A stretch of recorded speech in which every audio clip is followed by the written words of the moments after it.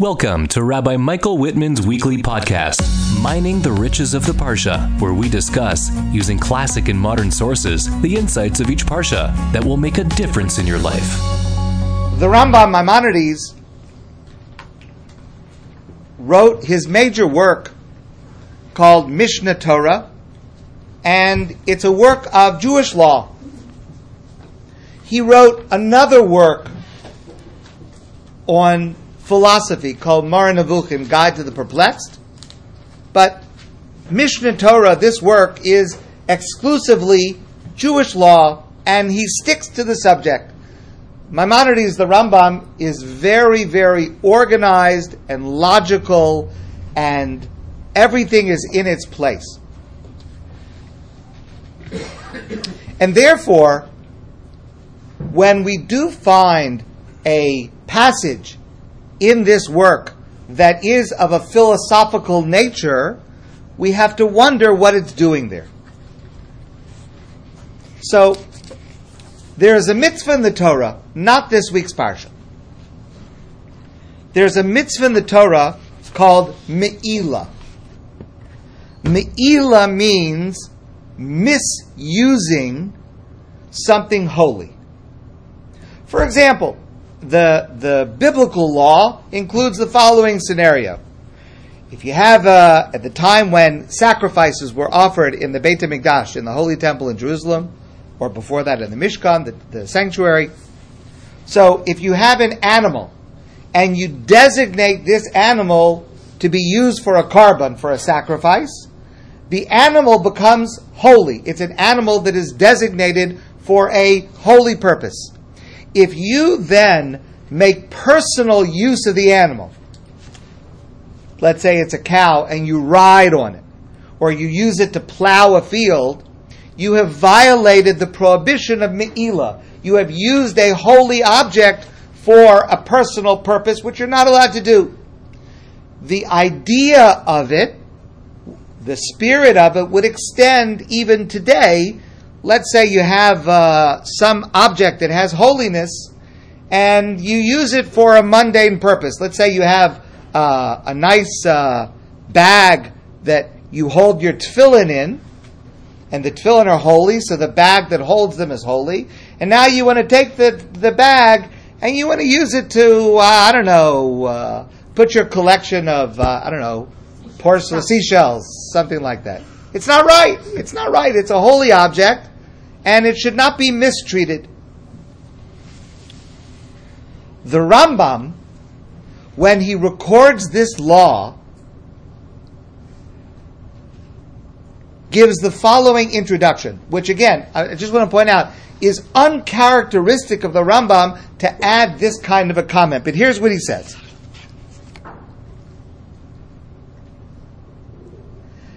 A person should delve into the laws of the Torah to understand the laws of the Torah as much as possible. But when you find something that you don't understand, don't disregard it. Don't make fun of it. Like, it doesn't make any sense.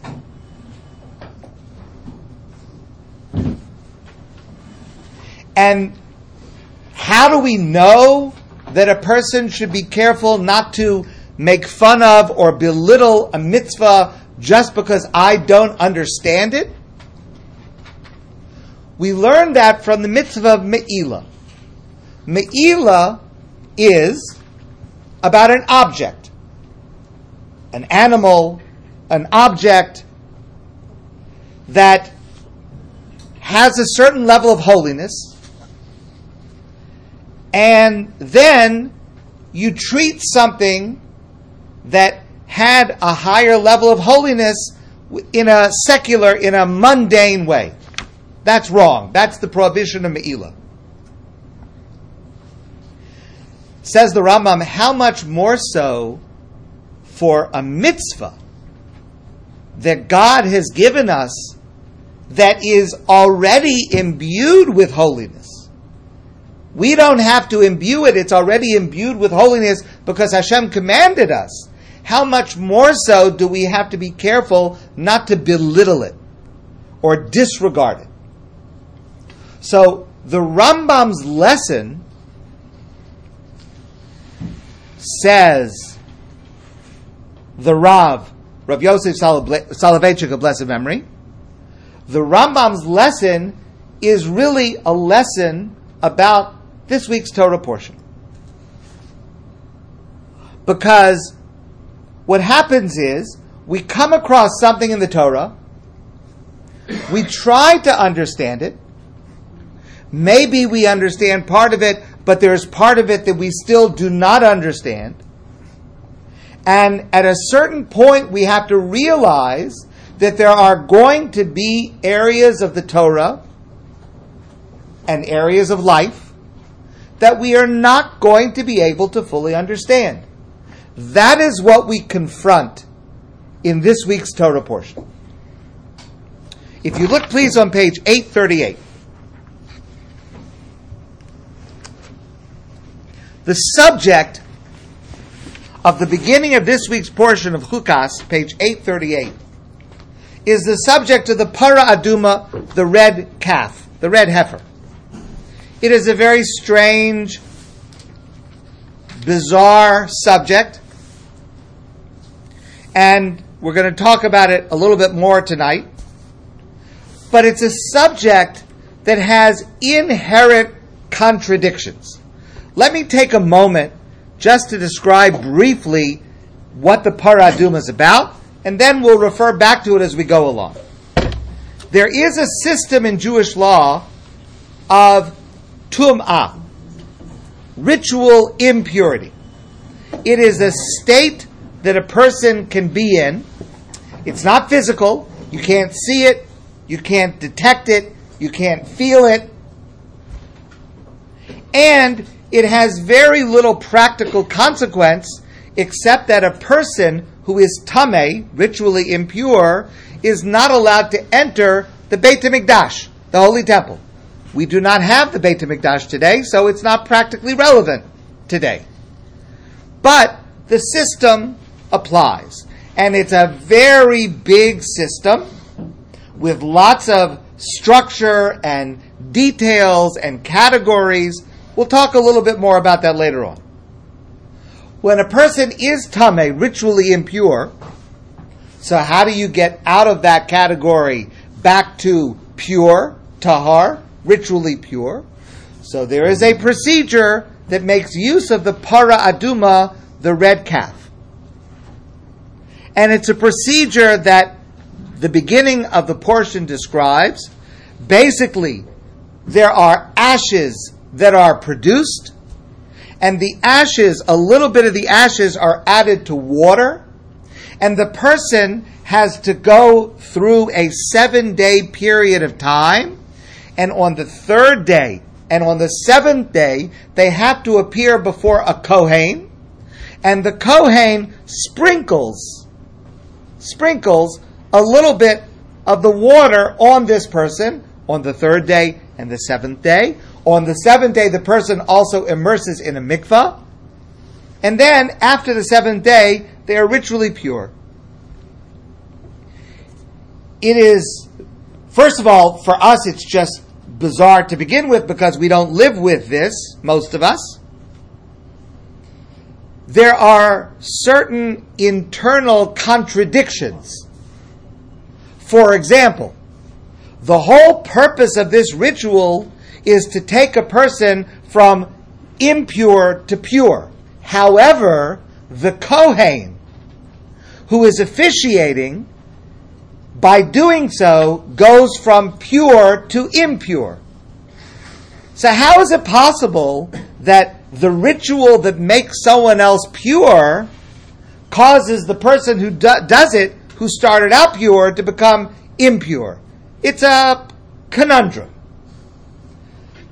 Our sages tell us that Shlomo HaMelech, King Solomon, the wisest of all men, gave up. He couldn't figure out a logical reason. Okay, I'm not as smart as King Solomon, but I do have an answer to that question, but that's not for tonight. Another time.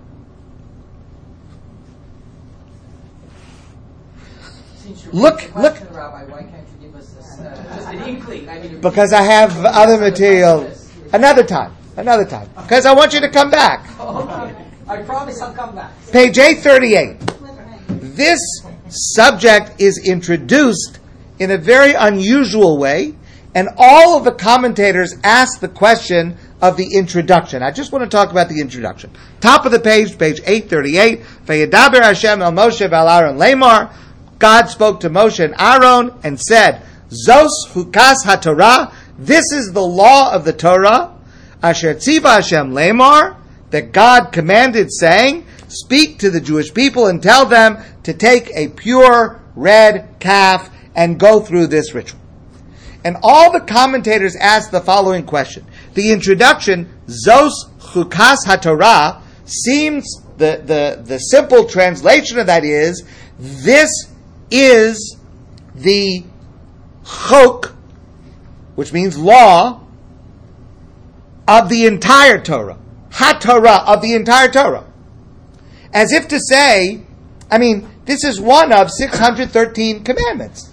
There's 613 biblical commandments. This is one of them, but it's introduced as if to imply this is the whole Torah. The whole thing is right here. How is it possible that this one mitzvah, the Torah doesn't describe Shabbos as this is the whole Torah, doesn't describe honoring your parents as the whole Torah, and loving your neighbor doesn't describe as the whole Torah. And how is this the whole Torah? In addition,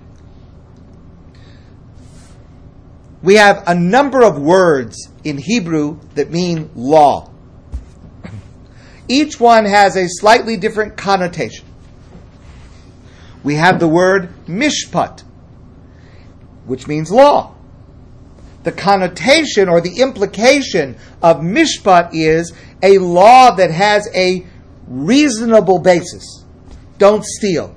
Well, I understand. It makes sense to have a law not to steal. Tell the truth. If you're testifying in court, don't swear falsely. Don't ever swear falsely. Don't swear falsely ever, right? So it makes sense. Society works better when people are telling the truth. Sometimes. So that's a mishpat. Then we have another category called chok. It's a synonym, law, but it has the implication a law that does not have a basis that we can reasonably understand. For example, keeping kosher. Why is it that a cow is good and a pig is not good? What's any better about a cow than a pig? What's any better about a salmon than a shrimp? Why is it? Okay, you could try to think up answers. That's fine, but the bottom line is because God said this is kosher and this is not kosher. God said this is permitted and that's not permitted. God says do it like this, whether you understand it or not. One answer to this question and para aduma is the classic textbook example of a chok, because we don't understand it. It doesn't make logical sense to us. I just gave you one of the internal contradictions. There are others. So it's a chok. This is a category of chok. But again, the Torah has the other category also. How can you say this is the whole Torah? One answer is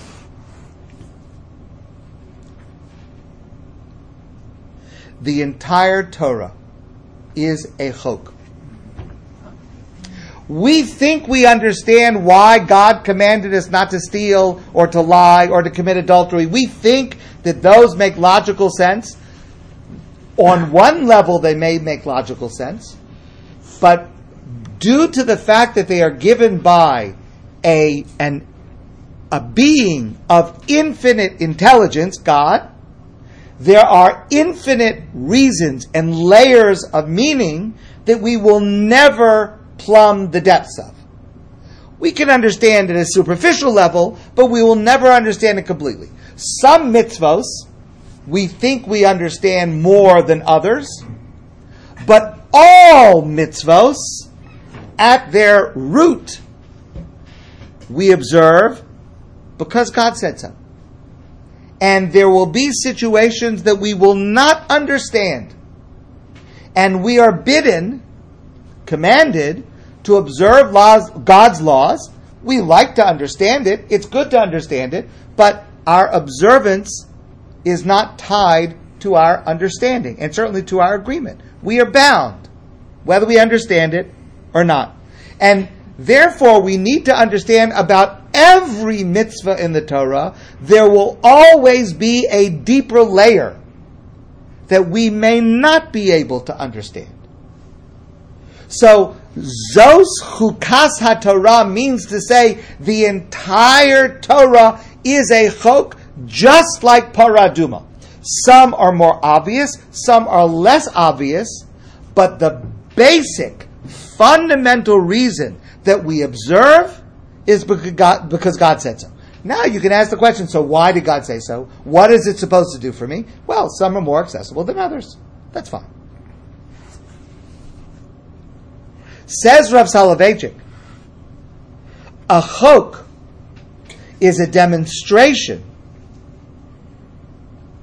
of how we relate to God.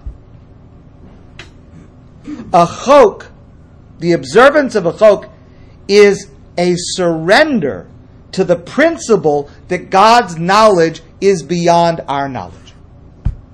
And if we don't accept that God's knowledge is greater than our knowledge, then we're not really observing any part of the Torah the way it is intended. If we don't appreciate that, then we commit the sin of me'ilah, of pushing aside mitzvos because we do not understand them. And here's the truth. Every single one of us, every person, has a para aduma in their life. In their personal life, national, communal, national life, global life. Every one of us has an area or areas that we just don't understand why it's like that, how it got to be like that, what are we supposed to do? And the portion of Chukas, this parsha, is an opportunity for us to embrace and to assert that there will be parts of God that we will not understand. There will be parts of the Torah that we will not understand. There will be parts of the world that we will not understand. There will be parts of ourselves that we will not understand. Now, we keep trying. And we're going to discuss even this subject. There are parts of it that we can discuss and we can try to understand. So we try to keep understanding. I mean, since Shlomo HaMelech, King Solomon, said he couldn't figure out, for the last 2,500 years, scholars have been trying to figure it out. But we recognize that when we don't find the answer, it never means that the answer is not there. It simply means that the answer is beyond us at this moment. And the truth is that there's a lot that's beyond us. This is a great quote. Sir Isaac Newton. Just think for a moment of what you know about Sir Isaac Newton. Listen to what he said. I do not know what I may appear to the world, but to myself, I seem to have been only like a boy playing on the seashore and diverting myself in now and then finding a smoother pebble or a prettier shell than ordinary, while the great ocean of truth lay all undiscovered before me. What an amazing quote. Isaac Newton.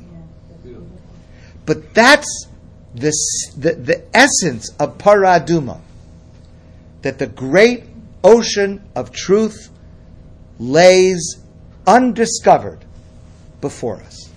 And that, let me just finish this. And that is the spiritual work that is called for on this Shabbos. I mean, one of the themes that I hope comes across is that every Shabbos there is a unique spiritual theme and spiritual goal. And the spiritual goal of this Shabbos is to be able to embrace and to accept and to understand that all of our service to God has elements that are beyond our understanding. Okay. Yes, you wanted to? No, what I wanted to ask is there a concept of absolution in Judaism? Like there is in Christianity? That would take us a little afield. I want to. Because that may have a certain answer to the Parat. Okay, I'm going to stick to the parsha.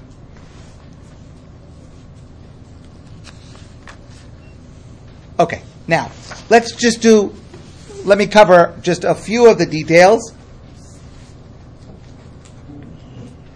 This subject, I mean, we could spend 3 or 4 years just on this subject. That's about the amount of the Talmud that is devoted to it. We would need more cholent, but... All right, so an object can become tameh, ritually impure. And if a person touches the object, the person becomes tameh. It transmits from one thing to another. So if you have an object that is tameh, and a person touches it, the person becomes tameh. However, when we say tameh, ritually impure, it's not black or white. There are many, many levels. There's this entire hierarchy and structure of different levels. And if a person touches an object and becomes tameh, they become tameh on the lighter level.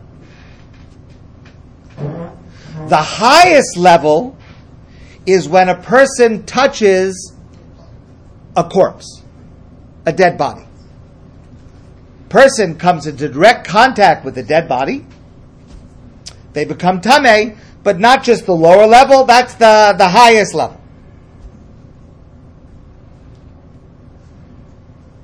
Now, in order to become tameh by touching an object, you have to touch it. There has to be a physical connection. But when it comes to coming into contact with the dead body, and this is something that does have an application for a Kohen even today, because there are some of these laws still apply to a Kohen today, but not to the rest of us. Not only coming into direct contact, but even being in the same structure. Now, the word structure is very, very complicated. I'm not going to go into that because that's at least a year to discuss what that means, what kind of a structure we're talking about. But let's just make it simple. If there was, if you go to Paperman's and you're sitting in the room and across the room is a Nebuch, a person that passed away, and I'm sitting in the chair 100 feet away in the same room, I become tameh. That's why a Kohen, except for certain exceptions, does not sit in that room. So, how come that doesn't apply in okay, for another question, but how come it doesn't apply in a hospital? Well, it does actually. Okay, another time. So, if the source of Tumah was an object, it wouldn't matter if it and I were in the same room unless I touched it. But if the source is a corpse, a human body, then it's even if I'm in the same room without touching.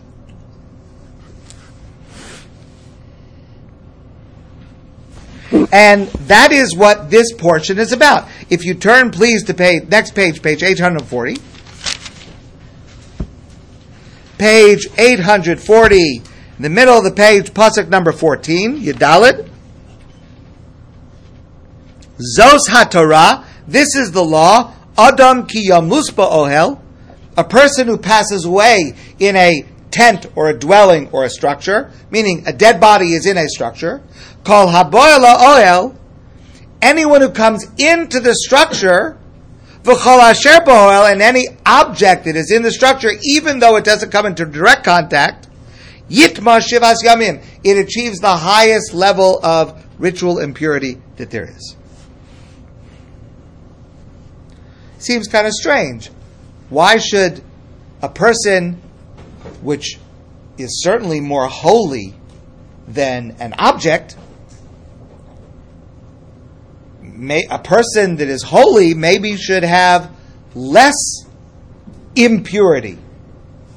An object is not so important to begin with. Maybe that's more impure, but it's just the opposite. So one of the explanations, this is given by Rabbi Moshe Lichtenstein, but it's mentioned by many others as well, goes like this. What is tumah, ritual impurity? Ritual impurity is the state that occurs in the vacuum when holiness leaves. If something is holy, and then the holiness is removed, there's a vacuum. And into that vacuum, tum'ah, ritual impurity, occurs. So you have an object. It's not so holy. It becomes tameh. It's a low level of tum'ah, because it didn't have so much holiness to begin with. And therefore, in order for me to be affected by it, I have to actually touch it.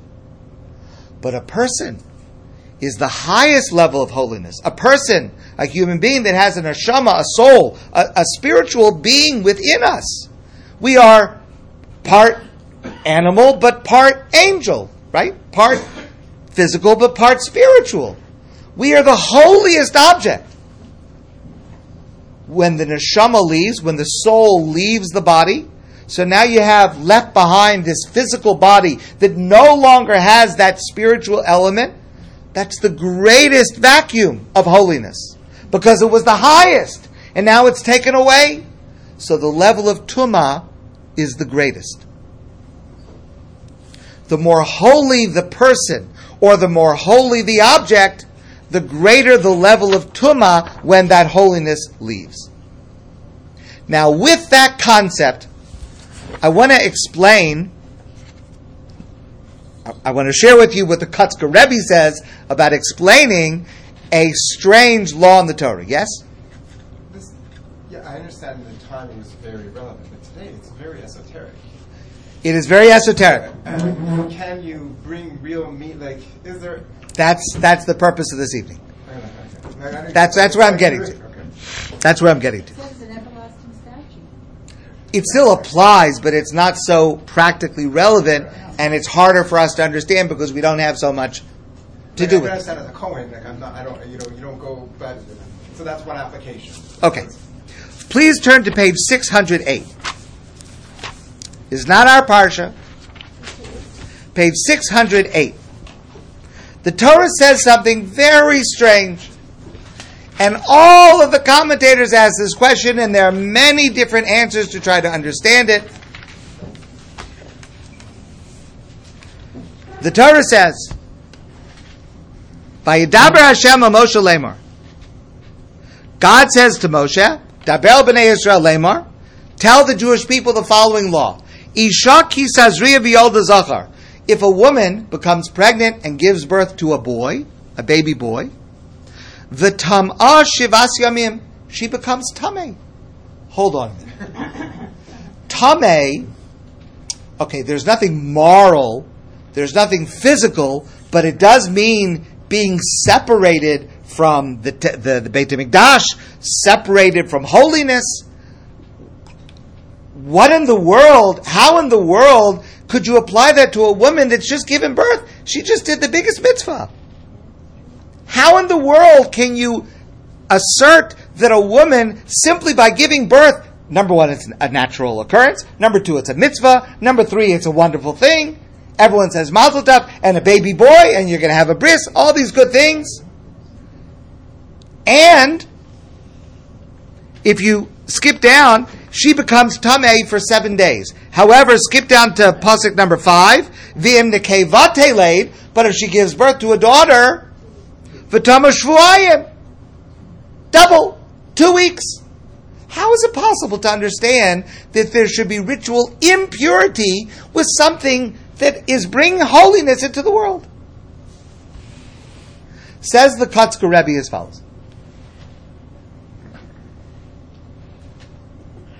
The Talmud says, and it's clear from the very beginning of the Torah, that it is God and God alone that can create ex nihilo, something from nothing.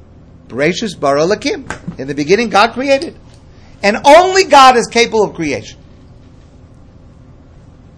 No human being can do what God did to create yesh mi'ayin, something from nothing. Creation ex nihilo. Human being is not capable. But what action in the world is the closest to creating as God created? It's a woman who's giving birth. When a woman is pregnant, a woman during that stage of her life is at the highest spiritual level of holiness that it is possible for a human being to achieve, because it is only at that moment that she is in the process of creating in the manner of God creating. The term of pregnancy is the highest level of holiness that exists in the world. And then she gives birth. Okay? Mazel tov. But that chapter is over. So you had the highest level of holiness, and then with the birth, okay, lots of other good things happen. Yes, that's true. But that highest spiritual level, that's over. So you have the greatest vacuum. And therefore, Tumah comes in. And that's the reason that we always have to strive for holiness. The Pasuk said, and a few weeks ago, Kedoshim Tiyu, be holy. Work on becoming holy. You're never static with holiness. You can't be assured that you're going to hold on to it unless you are continually striving for it, because it comes and it goes, depending on what's going on. Yes? I love your comparison that you just brought us back to here with regard to the birth of a boy and the birth of a girl. Because the moment that someone leaves that room or has been in that room, and the soul of the person has left that person, the Kohen leaves her, then we have the situation where Hosha takes over rather than the or that was there, the darkness. And then your comparison here is, rather than say and say why would she be impure for 2 weeks because of the daughter, it's the opposite. 2 weeks because of the fact that not only was she giving life, she had someone in her that will give life. Exactly. As a result, that's exactly right. It's 2 weeks because she's impure, because there's more darkness in her now. That's correct. Because it would have been higher. So it's a compliment actually to that's what Hirsch says. Yeah. That's what Rabbi Samson for Hirsch says. Yeah, right. But that's also why I'm glad that you mentioned that. That's also why, what is the prayer that we say when, God forbid, someone close to us passes away? Kaddish, right? Holiness. Because that's what we have to do. We have to bring back holiness because it was lost by the passing of that person.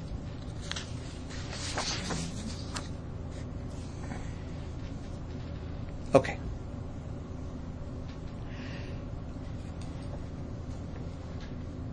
There is a structural problem with this week's Torah portion. Because the beginning of the Parsha discusses this esoteric, strange subject of paraduma and tumah, ritual impurity. And then the Torah goes on to discuss the incident of Moshe hitting the rock instead of speaking to the rock. So, page 842, back to our Parsha, 842.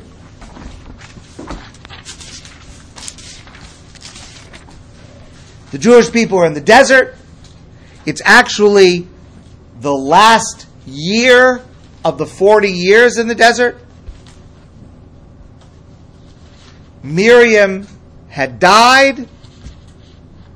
While they were traveling through the desert, there was a miracle that occurred, that a spring of water accompanied them in the merit of Miriam. Once she died, the well dried up. The people were thirsty. And they came to complain to Moshe. And Hashem said to Moshe, go over to the rock and speak to the rock, and it will bring forth water. But instead of speaking to the rock, Moshe hit the rock. It did bring forth water, but God was very disappointed and upset with Moshe that Moshe didn't listen to what God said. He hit the rock instead of speaking to the rock. And God says, as a result of this, Moshe, you're not going to be the one to lead them into the land of Israel. It will be Yehoshua that you will appoint. He will lead them in. You're not going in. The structural problem is, what is the beginning of the parsha doing here?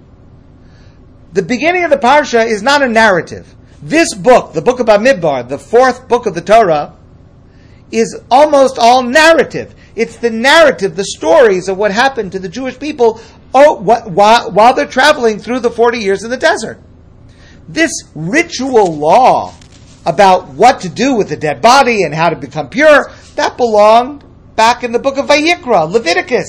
That was the laws of the priesthood and purity and impurity and the sacrifices. What is it doing here? So, this answer is also given by Rabbi Soloveitchik.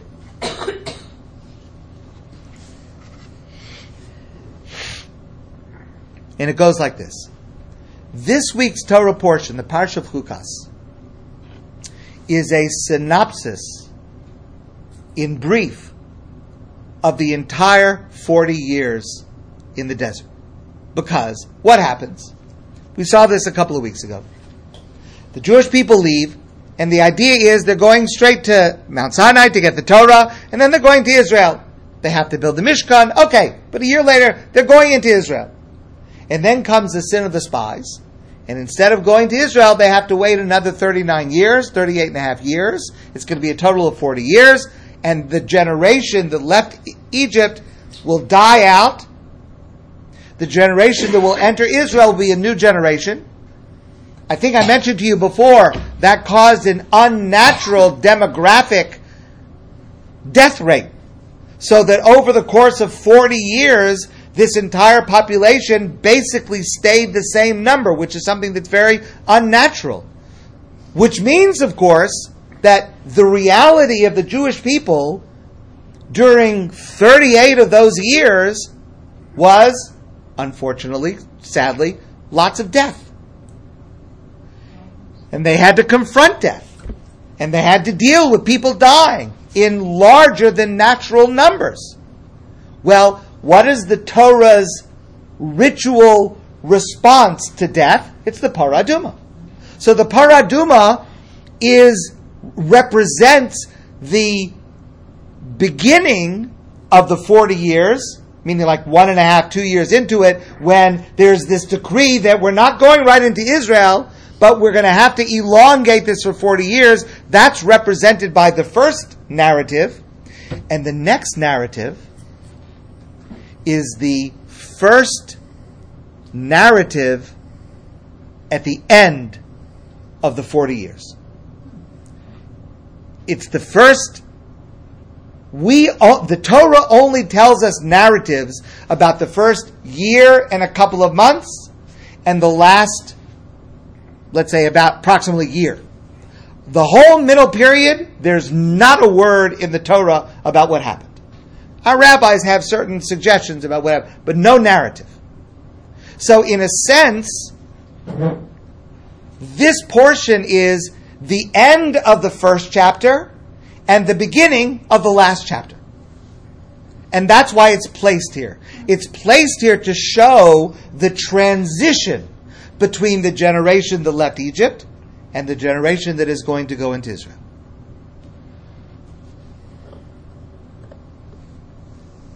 But think about this for a moment from Moshe's point of view. Because Moshe starts his career in the desert with a generation that left Egypt. A generation of slaves, a generation of people who were traumatized, victimized, persecuted. Obviously, his expectations for their spiritual growth had to be realistic. I mean, how much can you expect people who have a 200-year history of slavery and persecution, etc., to be able to develop notions of spirituality and idealism and freedom? There's a realistic expectation. By the time you get to the end, it's a new generation. Now, this is a generation that was born and raised in freedom, in spirituality, in God's presence, under Moshe's leadership. His expectations of them are much higher. There has to be some improvement to living for 40 years with God's presence literally visible in front of you every day and every night. There's got to be some development by being led by someone like Moshe and Aaron and Miriam that has got to show up different than being slaves in Egypt. And that's the personal reason why Moshe is so disappointed. Because here we are at the end of 40 years. For 40 years, God has been taking care of you. And anytime there's been a problem, He's produced a miracle. And one way or another, you've made it. And now, I understand it looks like you don't see where the water's coming from. But do you think, after 39 years, God forgot about you? He forgot that He turned off the... A few times in my life, I've had a medical test. Different kinds of tests where the doctor will say, look, breathe in, hold your breath, now breathe out. I always think to myself, what if he forgets to tell me to... I'm sitting here holding my breath. He could just, You think God's going to forget that we're thirsty? And Moshe is so disappointed. Please turn to page 844. Top of the page. Pasuk number Yud, number 10. Vayakhilu Moshe va'Aaron as a kahol el pnei hasola. Moshe and Aaron gathered the entire Jewish people to this rock that God commanded him to speak to. And he says, Vayomelem, and he says to them, Shimuna Amorim, listen, you rebellious, ungrateful, immature babies. I'm going to bring you water from this rock. You're complaining, you're rebelling, you're upset. Don't you yet have any faith? Has there been no spiritual growth after 40 years? Can you imagine you're teaching somebody for 40 years and then you ask them, what's 2 plus 2? I forgot. Nothing you learned in 40 years? And Moshe it just eats him up. And his disappointment is so visceral. Shimu nahamorim, listen, you rebellious people.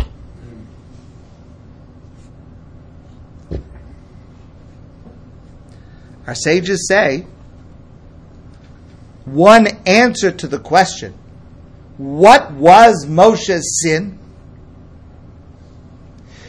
Hitting the rock instead of speaking to the rock. Listen, I'll tell you the truth. I think hitting a rock and getting water is a pretty neat miracle by itself. Is it a bigger miracle to hit the rock rather than to speak to the rock? Was that really the issue? So some of our commentators say, no, that's not the issue. This is the issue. Moshe lost his temper. Shimuna Hamorim, listen, you rebellious people. Listen, you ungrateful people. That's not how a leader is supposed to speak.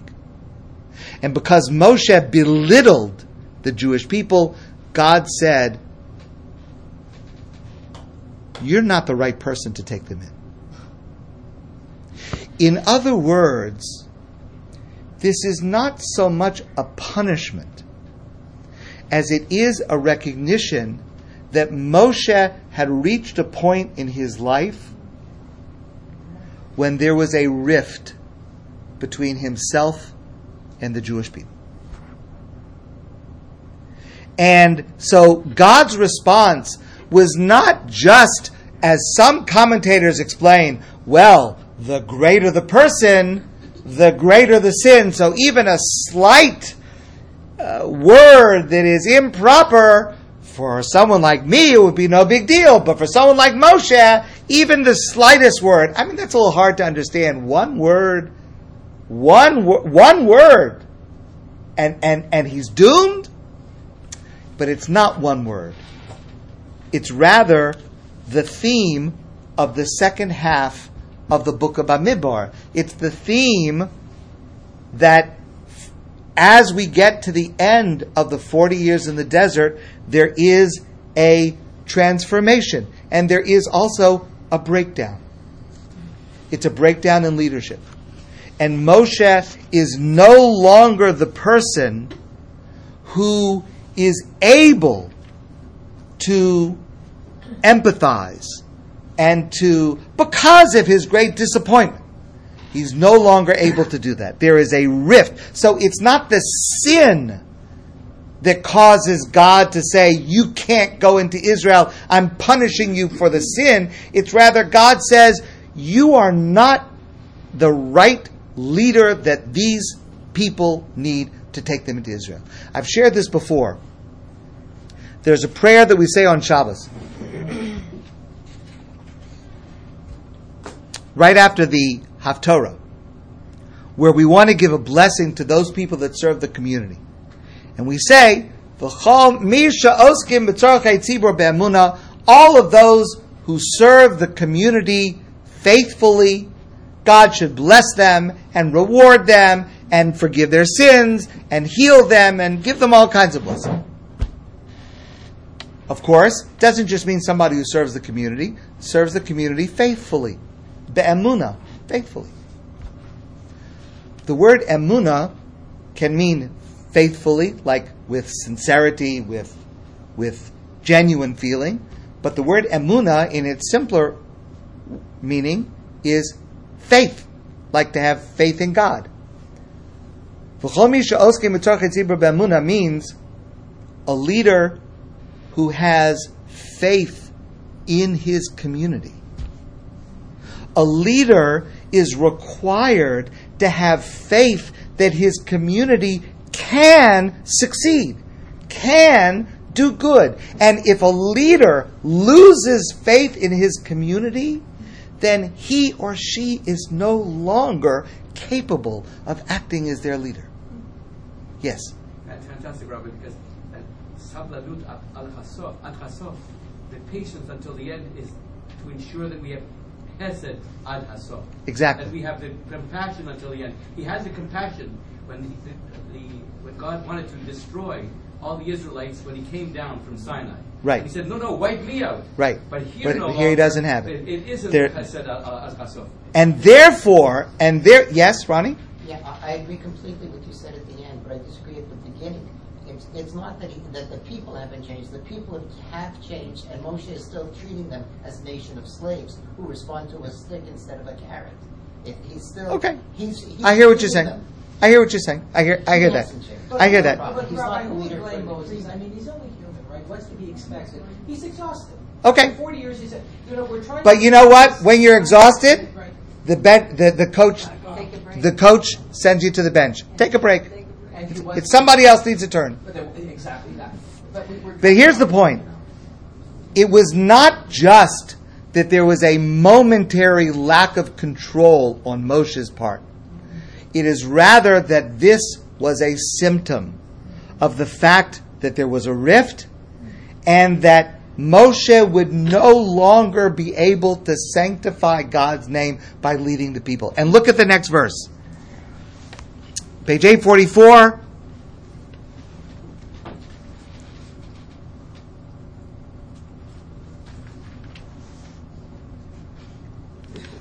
I'm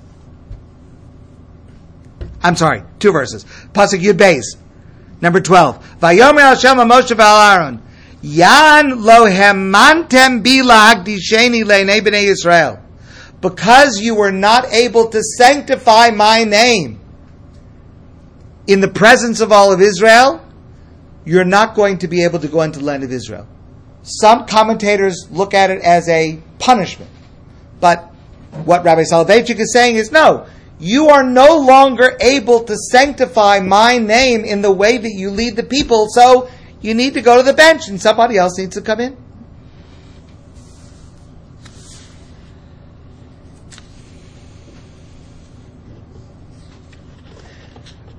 And that's how these 2 portions, sections of the Parsha are a synopsis of this entire 40-year period. Now, so let's get to some practical lessons. What should have happened? What positive lesson are we supposed to learn from this of how we are supposed to act in order not to make this mistake? Because the truth is that sometimes discipline is necessary. Sometimes you have to tell a person you're doing something wrong. You have to tell a person, don't complain. You have to, sometimes. So what are we supposed to learn about how it should have been done? So I want to share with you an insight of a great scholar who passed away a number of years ago, Rabbi Menachem Shach. He said as follows. Look back at the top of the page. One more time, pasuk number Yud, pasuk number 10. Vayakilu Moshe v'Aaron al kahol es hakahol al pnei hasolah. Moshe and Aaron gather all the people around the rock, and he says to them, Shimu na'amorim, listen, you rebellious people, hamen hasela hazer notzi l'kamayim, I'll be able to bring water from this rock. And then pasuk Yud Aleph, number 11. Vayorem Moshe es yado vayach es hasela b'mateu pamoyim.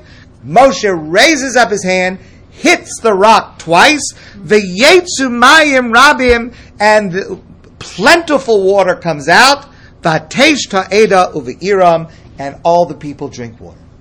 Says Rav Shach, it was the order that was wrong. You have people that are thirsty. They are in a desert, and they are thirsty. You can be upset with them for complaining. You can be upset with them for what appears to be their lack of faith in Hashem. And you can criticize them. First, give them water. It's the order. First, give them water. And then say to them, the way you went about it was not the right way. To criticize them before giving the water shows a lack of empathy for what another human being is going through. They weren't making up the fact that they were thirsty. The opposite of what he did with the lamb. The opposite. The exact opposite. It's the mirror. It's the mirror of what happens at the beginning with the lamb. Why he became a leader in the first place. It's the exact mirror of that. And even if a person is coming from their mistaken point of view, but it still requires of a leader to have a sense of empathy with where that person is coming from. Yes, there may be a need for criticism, constructive criticism, but the order is very important. One last lesson to learn from this.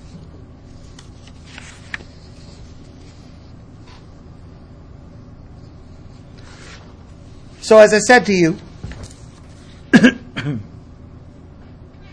some commentators understand that that the reason Moshe was not able to go into the land of Israel is because he criticized the Jewish people, Shimu Nahamorim.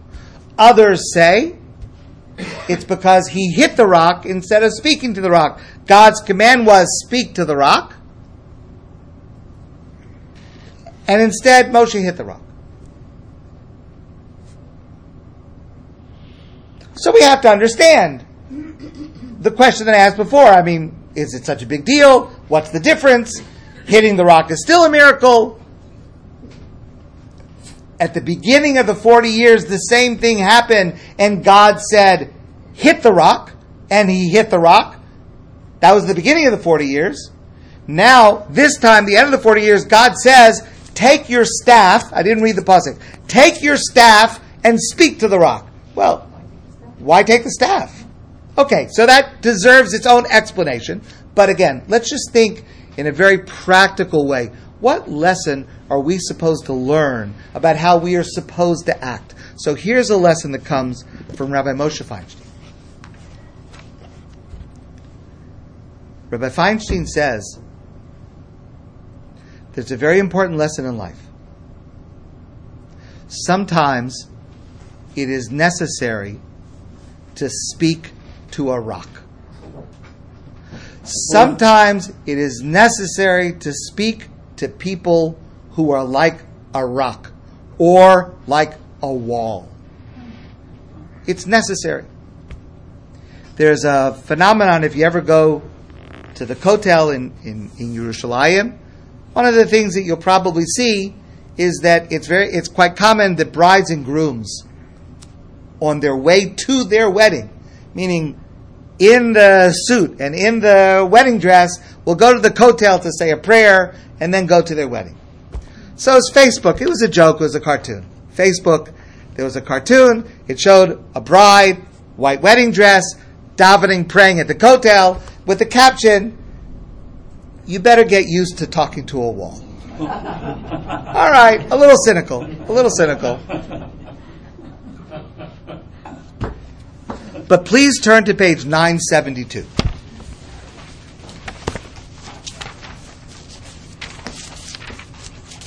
Not our parsha, but a passage that I think will be very familiar to you. Page 972, the bottom of the page. Pasuk number 4, number Dalet, the bottom, second to the last line. Shema Yisrael, Hashem Elokeinu, Hashem Echad. Listen, Hashem is one. Ve'ahavta as Hashem Elokecha. You should love Hashem with all your heart, and all your soul, and all your might. Turn to the next page. 974, top of the page. I want you to tell me which word is incorrect.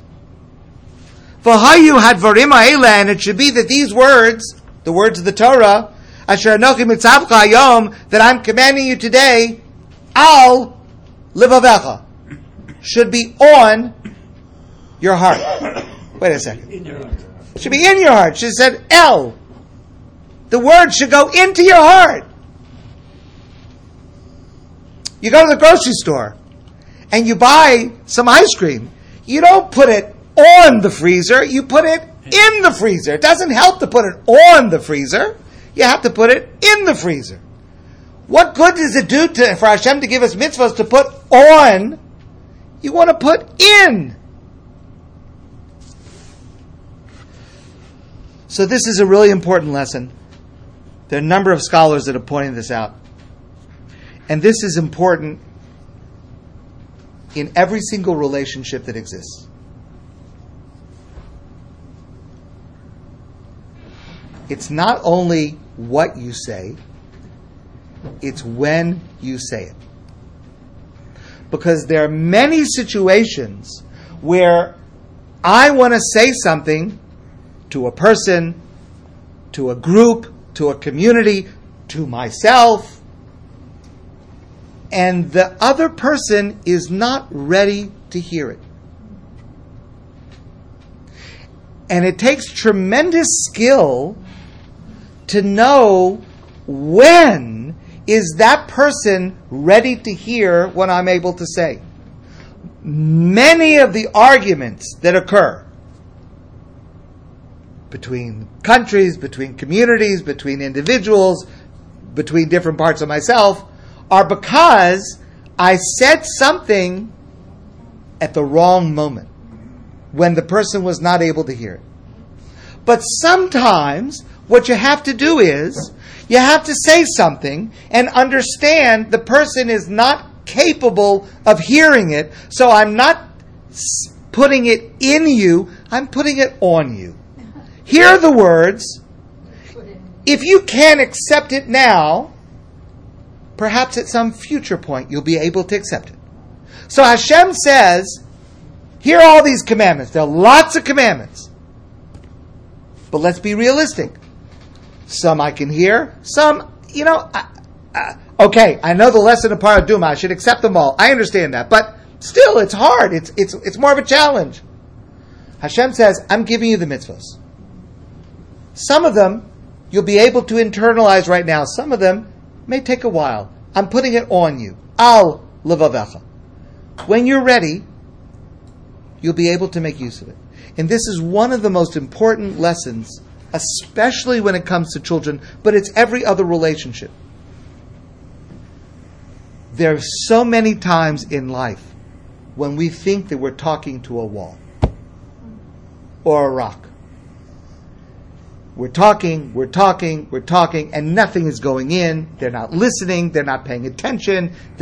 No response, no reaction. It's doing no good. I'm talking to a wall. But here's the truth. It does go in. Maybe not then. Maybe it just went on. But it will go in at some point. You could spend your whole life telling your children to do something and they never listen. And then at some point, you should live to merit this once in a while. You can look back. They were paying attention. And the truth is, certainly when it comes to children, but it's every other relationship also, but certainly when it comes to children, the truth is, our children are listening to us a lot more than we think. And of course, they're watching us much more than we think. But it does go in. It does go in. And so therefore, the lesson that we're supposed to learn is, don't be frustrated just because you're talking to a wall or a rock. That was what Moshe did wrong. He was frustrated because he could not get the people to listen to him. But sometimes you have to talk to a rock and to understand it'll go in when it will go in. And it will go in eventually. And if we can keep that in mind, it is a tremendous help in every single relationship that we have.